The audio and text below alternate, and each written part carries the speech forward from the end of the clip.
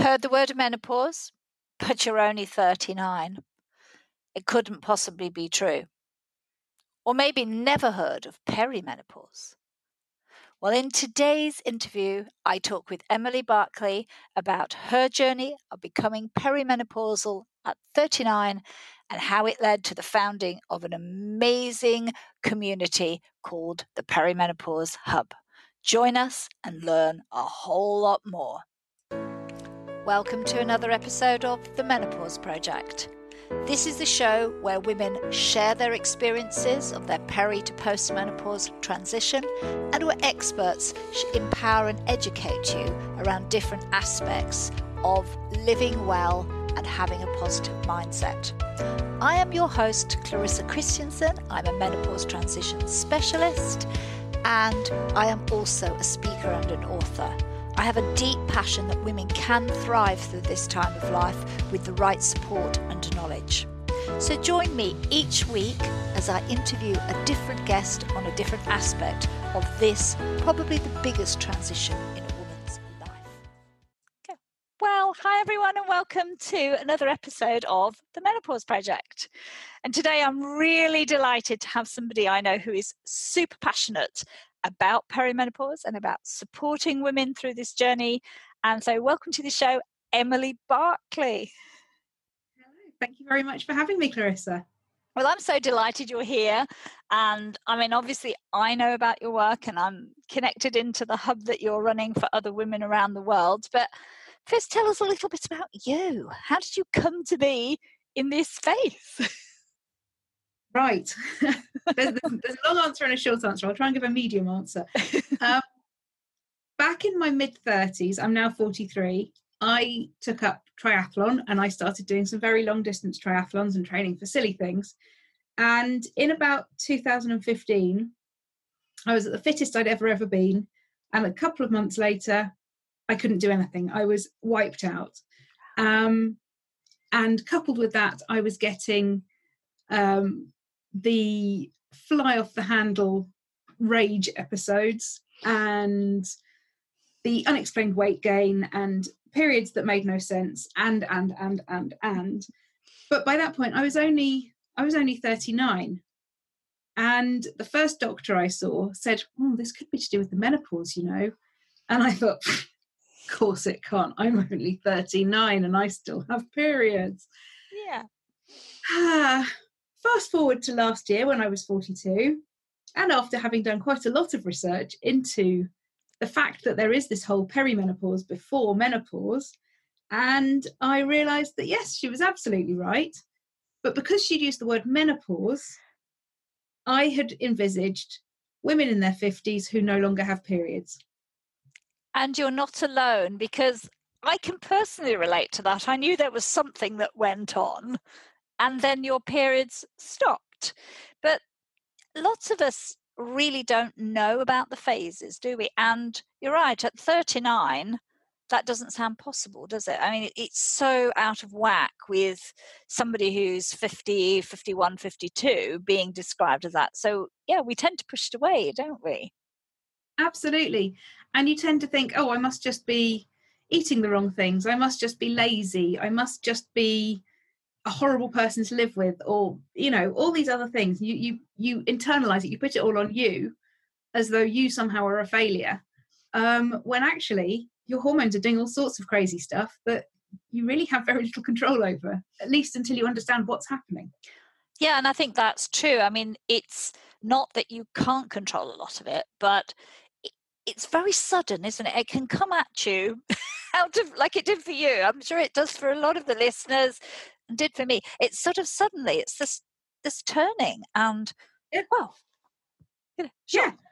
I mean, going from literally on the start line of an Ironman triathlon on the 4th of October in 2015 to going to the doctor in January 2016 going, what on earth is going on? That quick. That's only 4 months and it turned you around like that. And did you, Absolutely crazy. how did that make you feel emotionally, Emily? Because that's a huge step, isn't it? That's the thing, the emotional side and the sort of the psychological side. I I happened to have changed jobs in that time, so I was wondering if that was maybe to blame. And I was sleeping incredibly badly because I found the job stressful. Now, with hindsight, I don't think I would have found that job as stressful if my hormones had been more balanced or if I had known what I was dealing with. But as it was, because I was off kilter anyway, the job seemed incredibly stressful to me, which exacerbated everything. So I wasn't sleeping, therefore I was eating too much and all the wrong things. And, you know, the typical vicious cycle that many of us experience. And obviously that then emotionally just sends you down some pretty nasty little paths, if I'm honest. It does. And I think that we're often talk about symptoms. So this weight gain or feeling hot and bothered. But you're right. It's often the psychological side of it that is rocking women much more. And yet that's the one that's probably only now beginning to get the spotlight on it that it should do. Yeah, I mean, I remember very clearly in about the sort of first year or so of now with hindsight knowing I was having symptoms, there being one time at this stressful job where one of the people who I worked with said, "Oh, I've never taken a sick day, blah, blah, blah." And I felt like such a complete failure because I had had a couple of sick days because I simply couldn't function. I wasn't ill as such, but I was not functioning. So I'd had to have some sick days. And that just undermined all my confidence. And then I remember there being another time when, whilst still attempting to train for stupid triathlons, despite my body really not wanting me to, my swim coach, I slept through the alarm once. Now, at this point, I was 40 or 41. I had never in all of my life slept through an alarm. I am not that person. I used to do ski seasons where I'd have to be up at 3 o'clock in the morning on a Saturday. I've never slept through an alarm. Yeah. And I slept through the alarm and I texted him and said, "Sorry, I missed it. I slept through the alarm." And he again sort of sent back this comment just saying, "Well, make sure you don't sleep through the alarm on race day." And again, it just made me feel like I was just nothing. Oh my And God. yet, had I understood why I was so tired, why I was needing to sleep, why my sleep patterns were wrong, why my energy was off kilter, I would have had that protective armor to cope with those comments. Or being able to have a conversation to say, "Hey, actually, I'm going through menopause at the moment, so I'm sorry, but these are some of the things I'm going through." Yeah, just to have had a word for it rather than me just losing the plot would have been lovely. But you have brought up an important point that quite often other people's understanding and awareness of perimenopause is low. I mean, if women don't understand, well, employers, our partners, swim coaches haven't really got a clue, have they? No, and what gets me, having now moved into the state of understanding what perimenopause is and working very much in this sphere, what gets me now is if you look up the dictionary definition, perimenopause is the short period of time in a woman's life before she hits menopause. What? What? You mean somewhere between sort of 3 and 15 years? It's a short that short time before that one day when you've been period free for a year. Yeah. That short time. Wow. Yeah. And so, that just shows that why we don't have the conversation. If there's not a proper definition and we don't talk, I think though the conversation is happening more now, we are still not going to get the support we need. Exactly. And I think also the fact that still in the mainstream, the whole thing is still referred to just as menopause, I think is still very misleading for the younger women starting to experience changes. Because exactly as I had, there is still this perception that, well, I'm not having hot flushes and I'm not in my 50s, so it can't be happening to me. No. And that's why I've become so passionate about really highlighting the perimenopause part of it and separating that from the rest. Well, menopause itself, as you said, is that one day, a full year after you haven't had a period. After that, you're postmenopausal, and that's a whole different space, as someone like me who's about to turn 60 knows, which doesn't mean you're symptom-free either, but is a whole different set of circumstances and challenges. But perimenopause it needs highlighting and needs conversation. You're right, for women that are there now and for women that are coming up behind us and are going to go into this with really limited understanding of what they're experiencing. Absolutely. Yeah. That's quite scary. And that's quite scary, actually, because and your doctor was very good. I thought that was great that she actually had that word. Yeah. Yeah. Well, she just said the word menopause. She didn't say the word perimenopause. Had she said perimenopause, I think I might have been more open to hearing the word. But because she said menopause, and in my head at this point, I still thought, well, I'm not in my 50s and I still have periods. It can't be. Yeah. But if she had said, let me talk you through this thing called perimenopause. It happens before the menopause. It can start in your late 30s. I think you fit the bill for that. I think that would have opened a very different set of doors.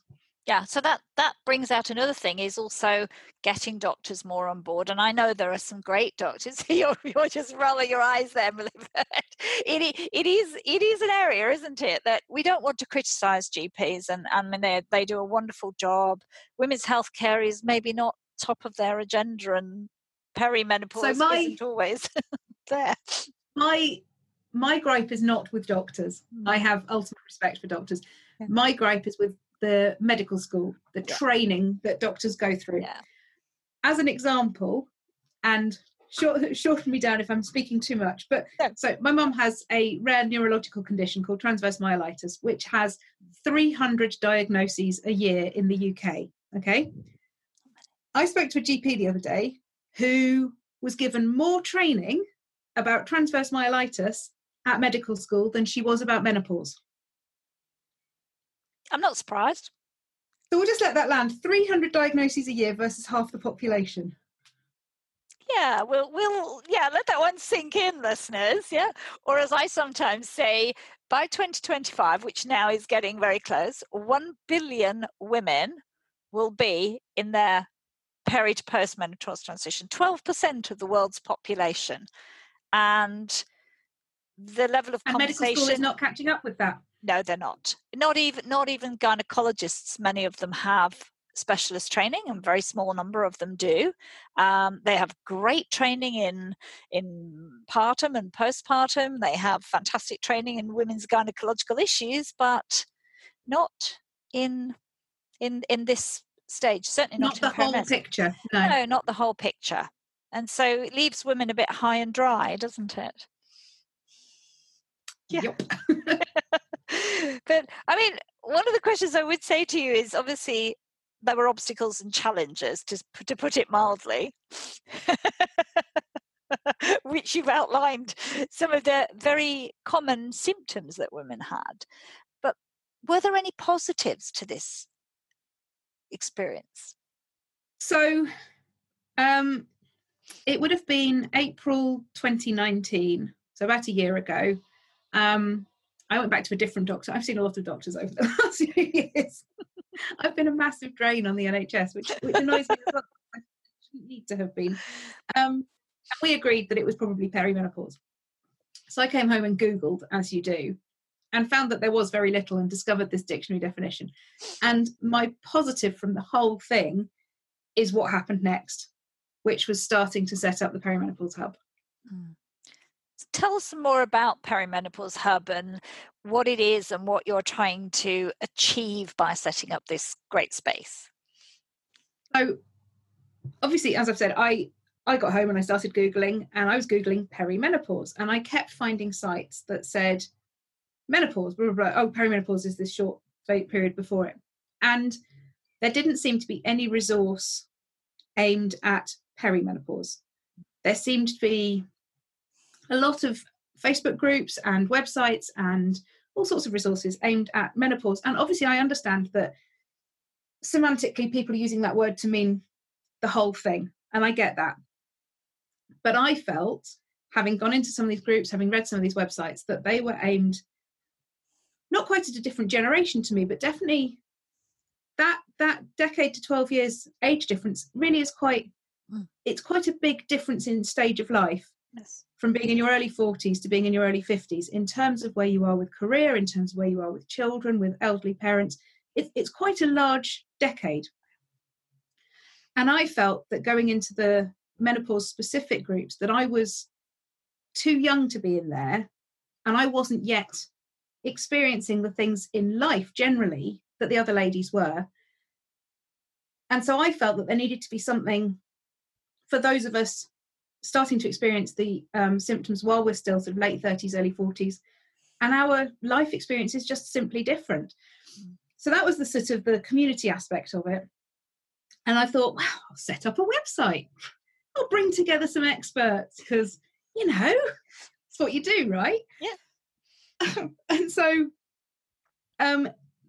the idea germinated for probably only about a week and suddenly took hold and went off with a life of its own, if I'm perfectly honest. And to start with, I just approached a few people I knew who were nutritionists, yoga specialists, a doctor of sleep medicine, various people who I thought, well, all these people, they can help. And, you know, if I get them on board as experts, then I don't need to be an expert in anything. I can just farm people out to whoever's right for whatever's going on. And then I started noticing that there were a few gaps in my experts. So I sort of asked in a couple of Facebook groups and filled some of the gaps. And then I had a few other gaps. And I thought, well, I don't know where I'm going to find these people. I'll just ask the universe. And the universe keeps sending them to me. And it's been phenomenal. So I'd thought fairly early on, I thought I must have a GP on there because without a proper medical person, the website has no sort of gravitas to it. It lacks that backbone. Well, Susie turned up, happens that she lives about an hour down the road. Well, who knew? You know, thanks, Twitter. Excellent. Yes. And then after a while I was thinking, oh, I've got some experts in the UK. Obviously, I'm in the UK. And in Canada, New Zealand, Australia, brilliant. Costa Rica. I mean, obviously, I was looking for somebody there. Yeah. States. This is disappointing. I need to find somebody in the States. So I put it out to the universe again. And the day after the website went live, I got an article into just my local newspaper, just in sleepy little Norfolk in the east of England, my local newspaper. But it was an online article, so I shared it around all the social media. This evening, hi, Emily. I'd love to be involved. I'm a menopause specialist in North Carolina. Thank you, world.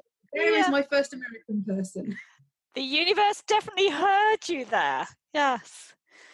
And it's just grown exponentially. It's just mind-blowing. When I actually stop to think about it, which I don't because it's easier not to, it blows my mind. And that's wonderful. So it started life as a website with experts, but it's bigger than that now, isn't it? Yeah, the Facebook community side of it has taken over, and that's what's really grown. I'd thought the website would become the primary focus, and actually that isn't the primary focus. It's wonderful, and I love having the website, and I like being able to direct people to it. But actually the sense of community that there is in the Facebook group is beyond my wildest dreams. Yes, and you know, as a member of your Facebook group, what I love about the group, and what I would love to encourage the listeners on this podcast, who are very American, actually, a lot of my listeners live in the US, Excellent, which is good because they don't have that much help, is that the group is incredibly positive, Emily. Whereas I look at a lot of other Facebook groups and I feel disappointed, and I don't want to diss them, but we need positivity. We need facts and positivity. And that's what I really love about this Facebook group, that people come in there with positive intent, sharing their stories in ways that are not about trashing your partner or going on about yourself, but actually sharing calmly the fact and then seeing how the group comes around them, both experts and other women, just to support and give what I think is very clear and good advice, calm advice, which is what women need at this time. And we also stay quite lighthearted in there. I'm not very good at being a serious grown-up. It's good. I failed adulting school, I think. So we do have silly things like Friday night is always gift night, and people put up a gif of how their day is. You know, it's silly, but it's fun. And I've had quite a few people message saying, oh, what's Friday going to bring this time? I'm looking forward to gift night. I think, well, that's lovely that we don't spend all the time bogged down in symptoms and feeling rubbish and almost being victims of what's happening to us. Actually, we're bigger than that. We can laugh at it. We can have a bit of a joke. We can I don't know, share our favourite song from the 80s, or what's your favourite film, or I don't know, who's your celebrity crush. It doesn't matter. It's stuff that's just, we're human. We're just people who happen to be brought together by the fact that we're experiencing a whole load of weird stuff because of our hormones, but we're still people. Our hormones aren't the defining factor about us. No. Us being people is the defining factor. Yes, and that I really love that. That's such an important thing to say, because this is all about human-to-human conversation. It isn't a conversation about I am my symptoms, because we're not our symptoms, are we? No, we happen to be living through our symptoms at the moment, yes. But that isn't who we are. Who we are is so much bigger than that. It's what we do for a job. It's who our family is. It's who our friends are. It's way bigger. And we do seem to have a really lovely community in that respect, that people seem to have stayed very respectful to each other and very supportive of each other, which I have worried along the months since it's been going that might change as the group grew. Grows. As the group grew and grows. So, when the group got to about 1,000 people, I thought, oh goodness, are we now at the tipping point where it might change, where the feeling of it might change? We're now at something like 3,700 people, and the feeling still hasn't changed, which I'm incredibly proud and impressed of. Yeah, and that's wonderful. And that's a really fast growth if you think about that. I mean, it just shows the need to have a conversation. As you said, this is not a group, well, there may be women who are 50 now, who cares? That's about mindset too. But that there's a need to converse about perimenopause in a very positive and uplifting way. Absolutely. And I just think the more we can inject a little bit of humour, not nasty humour, not putting fun at people, but just keeping life a bit lighthearted, and certainly, I mean, at the moment, in the middle of a fairly strange time globally, if people feel that that's a safe place they can go, that's lovely. Yes, and then I think you've hit something on the head there, a safe place, because I think if you are going through a lot of symptoms, and I know that this month you have anxiety as a conversation piece, COVID-19 doesn't help that, does it? No, no, it is really interesting, but it's interesting seeing how, again, the members are all pulling together and supporting each other in lockdown, rather than, ending up in a sort of bitchy mess, which it could easily have gone that way. And I'm quite sure that it is in other places, people really unleashing, and I don't think that helps actually at all. I think staying above it and talking positively, calmly, with some humour is exactly what we need. It is. It's all we've got, isn't it? But it's all we've got right now, for sure. Oh. One of the questions I have is, what has been one of your biggest personal learnings in going through perimenopause? If there was anything that really stands out for you. That I need to set boundaries. That's been my biggie, that actually I can't be the person who says yes to everything any longer, and that's fine. And that saying no it doesn't make me a bad person. It's just, no, I can't do that. Amazing. And I think that is a huge message for a lot of women to take on board, because I think we're incredibly good at actually saying yes when we would like to say no, because that's often, for many women, their default. Absolutely it is. And because fatigue was one of my big starting points in terms of symptoms, I had to learn to say no. I no longer had the energy to keep eking out. I apologise if you can hear a weird squeaking noise. That's my dog. It's all right. I thought it was mine. She squeaks like that as well. She's behind the curtains here. It is to see happy. Yeah, it's all right, doggy. You can come and join in the podcast. She doesn't want to. But yes, because fatigue was my first really big symptom, I had to restructure how I worked. I had to restructure so many things. And actually, that taught me about setting boundaries in a way that nobody outside could have taught me. I had to learn that myself. But now, if I don't want to do something, I simply don't, which sounds really selfish. And, you know, there's still the sort of the woman part of me going, oh, goodness, you can't be selfish because you're a woman and you mustn't, blah, blah, blah, you know. But actually, no, do you know what? If I don't want to do anything, I'm just not going to. No. I mean, not silly, not things that you have to do, like, you know, but if, I don't know, I'm trying to think of a good example. If somebody invites you to a party that you really just simply don't fancy, nowadays I will just say no. Whereas previously I would always feel that I should go because they'd been kind enough to invite me, so therefore I should go.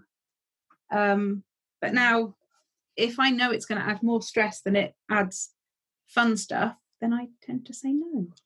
And I think we can all do that. And I think the other side of that is to ask for help more than we do.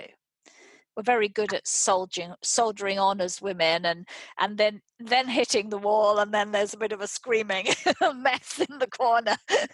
Whereas I think you're right, fatigue is huge. I mean, I know that's about 70-80% of women will experience fatigue in perimenopause. That is, for a large percentage of those women, very debilitating.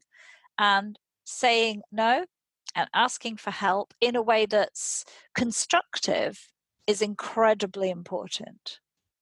But also reviewing the things that actually matter.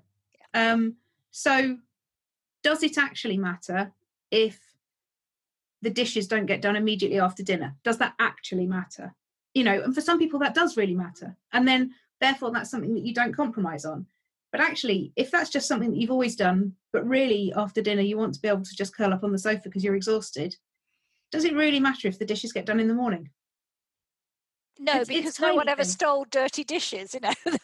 They will be there, irritating as they might be, they are still there. It's like ironing. And it's like, if you have teenagers, it's like not cleaning their bedroom and saying to them, hey, you know what, I'm not doing this anymore. You do it. You want to live in a pit? You live in a pit. And that's certainly some of the things that I've done is I stopped going in the room because it upset me and I used to work really hard and it would look the same, 5 minutes later. So I just learned to let go. And guess what? My son is very tidy now, very clean. There's no mess.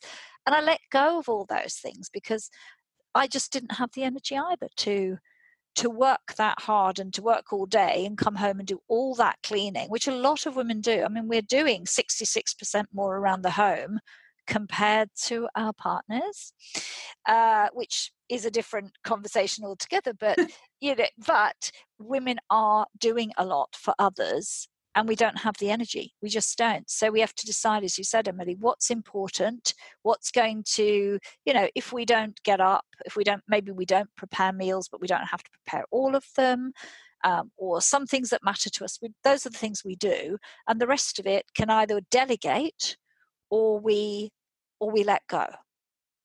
And it's working out what matters to you. That's the really important thing, because what matters to me is so completely different to what matters to, Barbara down the road or whatever, because, I couldn't care less if the kitchen has dirty dishes in the sink, but I know that really gets some people. Whereas, I mind, I'm trying to think what I do mind. No, I think I've let it all go. I mind if it's not. No, I mind that my dogs are healthy. I mind that my dogs are well and happy. Yeah. And that to me is more important than fretting over small things. Yeah. And anyway, you can always, if you've got the money, you can hire a cleaner or buy a robot that vacuums the floor, which we've just done because we hate having to, with a dog, do all the vacuuming. But we do. We have to realise that there is time to do the things that are important, the things we enjoy doing as well. And just pick your battles. There are some arguments it's worth having, and there are some that it's worth just letting go. Yeah, absolutely true. And if you were going to tell your younger self about perimenopause, what would be the things you would tell women, a younger woman? So I've thought about this a lot. I wouldn't want to worry anybody with what could be coming, because I think nobody needs to think that at late 30s they might suddenly be wiped out and, a shadow of their former self.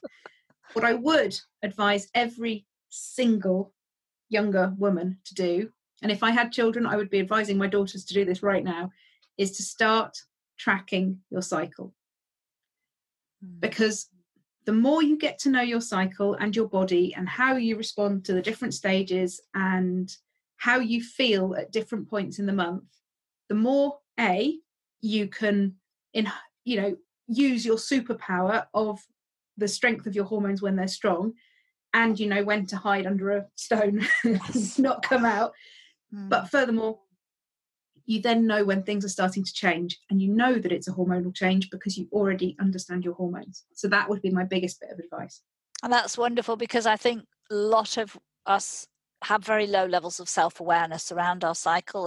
And unless you happen to become pregnant, the chance that you pay any attention to your cycle, unless you have, obviously if you have endometriosis, so you have severe PMS, then that is a different case. But for a lot of us, it just kind of happens. But you're right, having more insight in the years leading up to perimenopause, and remembering that there is a percentage of women who can have very early menopause, then knowing that, being aware, knowing if something's wrong and it starts to go awry, longer, shorter, heavier, whatever, then we know that something's not as it should be and can actually do something about it.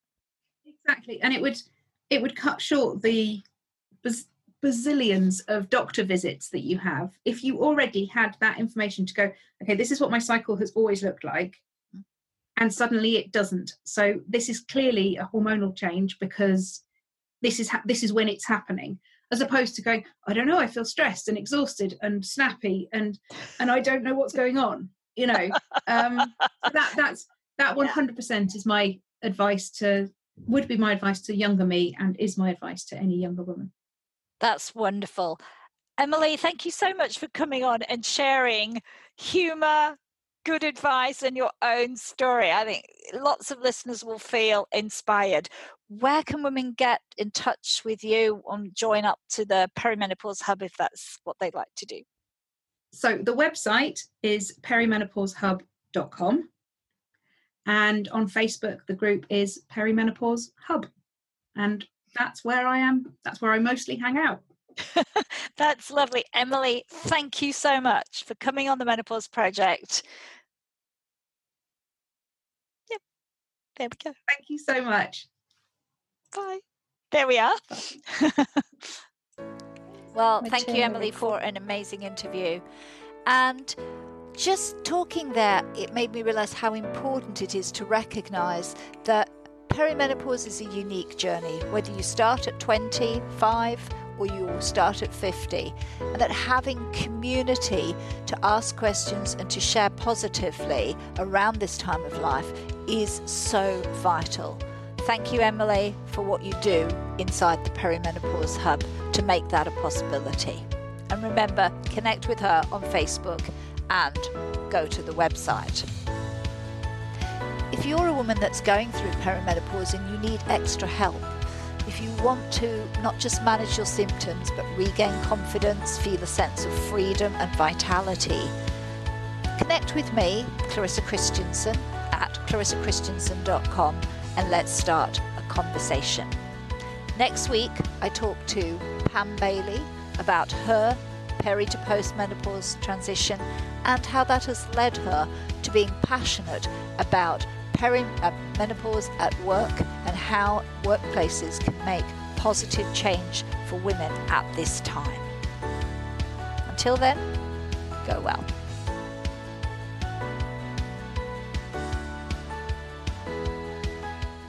Save big money now on new siding from LP SmartSide at Menards. Update and beautify your home with your choice of 13 timeless colors of pre-finished engineered siding. It's durable and includes a Sherwin-Williams factory finish paint warranty that means no painting for years to come. View our entire selection of siding from LP SmartSide today. And don't forget to check out our flyer on Menards.com for all the great deals happening now. Save big money at Menards. Prescription products require completion of an online medication consultation with an independent healthcare provider through the LifeMD platform and are only available if prescribed. Subscription required. Individual results may vary. Additional restrictions apply at lifemd.com. Read all warnings before using GLP-1s. Side effects may include a risk of thyroid C-cell tumors. Do not use GLP-1s if you or your family have a history of thyroid cancer. If you've struggled for years to lose weight and have given up hope, did you know you can now access GLP-1 prescription medications through LifeMD? LifeMD is now offering eligible patients online access to GLP-1s, the breakthrough prescription medication that can help you lose body fat and weight. Listen to what people are saying. You just take your shot. It doesn't feel like you're on a diet. What I wasn't expecting it to do was to shut off the food noise. This was life-altering, and if I can do it, I feel like anybody can do it. And here's the best part. Your insurance may cover 100% of the cost of your medication. So go to TryLifeMD.com to have your eligibility checked right now. Get started today at TryLifeMD.com. That's TryLifeMD.com.